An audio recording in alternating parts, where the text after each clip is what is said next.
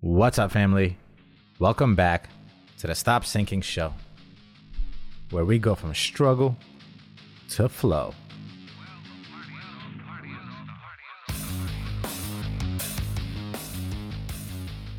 Where does our will to live come from? Is it goals? Is it something we are looking forward to? Is it hope? Is it anticipation of a better tomorrow? How come some people are so full of life and some are not? What is it that keeps us with this desire to live? And we can think about this through inversion.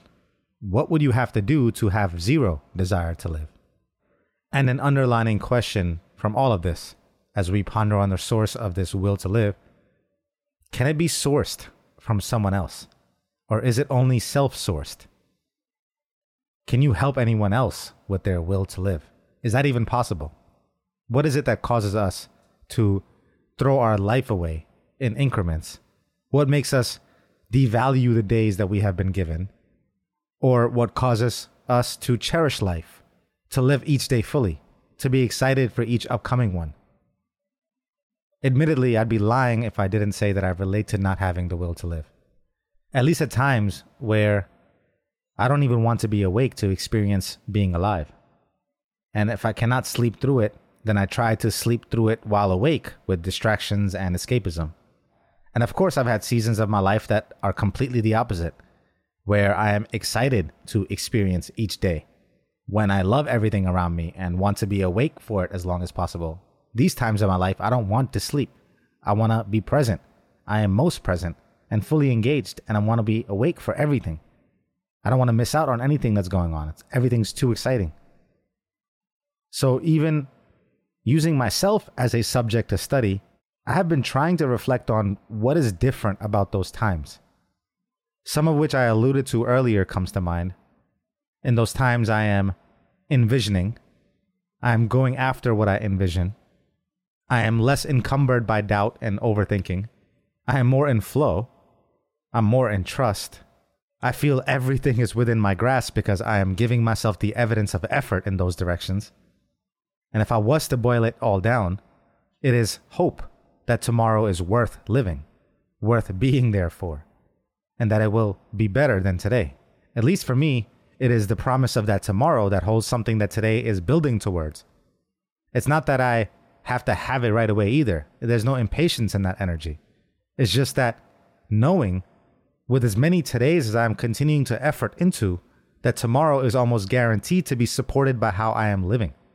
Having that feeling in the back of my mind, knowing that. I guess that comes with a sense of pride in myself. And a lot of this can be described in terms of neurochemistry, and not going into the weeds with my limited understanding of those, but I am probably describing peace. Peace, serotonin. Earned through drive, dopamine, earned through effort. Drive in itself implies going somewhere. And it's the journey and its anticipation of somewhere that is the good feeling that I'm probably feeling in those moments.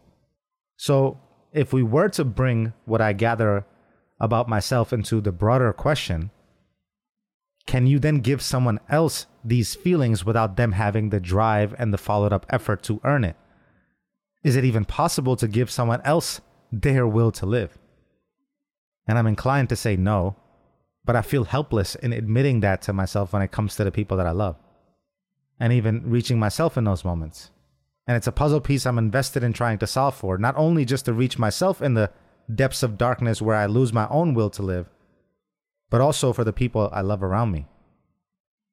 The gym I go to has a few inspirational characters that make me think about this and their motivation on this topic. There's a 78-year-old who I speak to regularly, who doesn't appear to be 78 by any stretch of my experience. Not only does he work out as hard as me, he is fully engaged, remembers every past conversation that we've had, brings it up, refers to it, and is astute in his understanding of exercise science. And still he continues to remain open and humble enough to ask me for suggestions. There's also a 98-year-old who can be seen early mornings pushing the sled or doing push-ups and squats, and again, is so much more than just his age. It's almost like these people are still looking forward to something. they are still improving. They still are working towards a better tomorrow, still working on their strength and improvement and the grasp on the world. No matter how much time they can easily perceive to have left and do otherwise, they can easily say, my time is done and it's over. And what's the point of all of this? Let me just eat and enjoy the rest of my time. I want the same thing for my father, but I don't know how to get him there. There's a part of me that can't help but feel that he fought cancer and fought through COVID during cancer treatment and all the difficulty that he went through, all that because he had some will to live. And there's something really respectable about the way whatever he had to do, he did. He shut off his mind maybe, and the doubts that went through his mind, and just went through the motions of his treatment in hopes to improve and come back to a normal life. But now that he's in his normal life, or most of what he wanted to return to maybe, barring the weakness and the limitations that still remain, I can't help but be saddened by him not taking each day as the gift that it is to be lived. But that's his own life. He gets to live it in the way that he envisions it. And unfortunately, I can't have more of a will for him than he has for himself. And again, having had my own brush with death more than a few times in my life, I also could expect the same from myself. But soon, unfortunately, the patterns of habit returned, and I am pulled back into the ships of the season that I am in, and I lose the greater perspective. And I suspect the same happens for him, or any of us that are not in touch with his gratitude all the time. And for those it doesn't happen to, they must have a different baseline of appreciation and gratitude for their life that they must return to. And am I wrong for thinking that God gives us an opportunity at another day for us to view it as a gift? Not everyone makes it through serious disease. Not everyone gets to grow old. And many, as we speak right now in the world, have their lives under threat due to conflict or calamity. Is it not for us to live for those who are not able to have a chance at the life that we do? Is it not ungrateful to get to so much privilege where willpower is even needed to be summoned to live?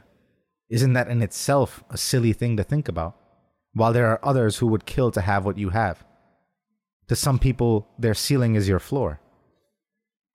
And really, even if you don't have hope for a better tomorrow, you could still find so many things to be grateful for today that even if they just continued this way, you could be grateful tomorrow. Just the simple fact that you flip a switch and a light turns on, or open a tap and water flows out, is a magnitude of blessing you don't realize until it's not there. But saying all of this, hearing all of this, it doesn't change anything, does it? You, like me, will go right back into the chaos of life and lose the essence of gratitude within it. And I don't know how to give you the will to live. We all have agency over our own life to do whatever it is that we want to do. It's in your hands. So no matter how much you draw from the outside, I'm afraid a lot of it is still left to you. It's on you mostly, it seems, whether or not you have the will. But I do hope you find it and keep it. I love you, family.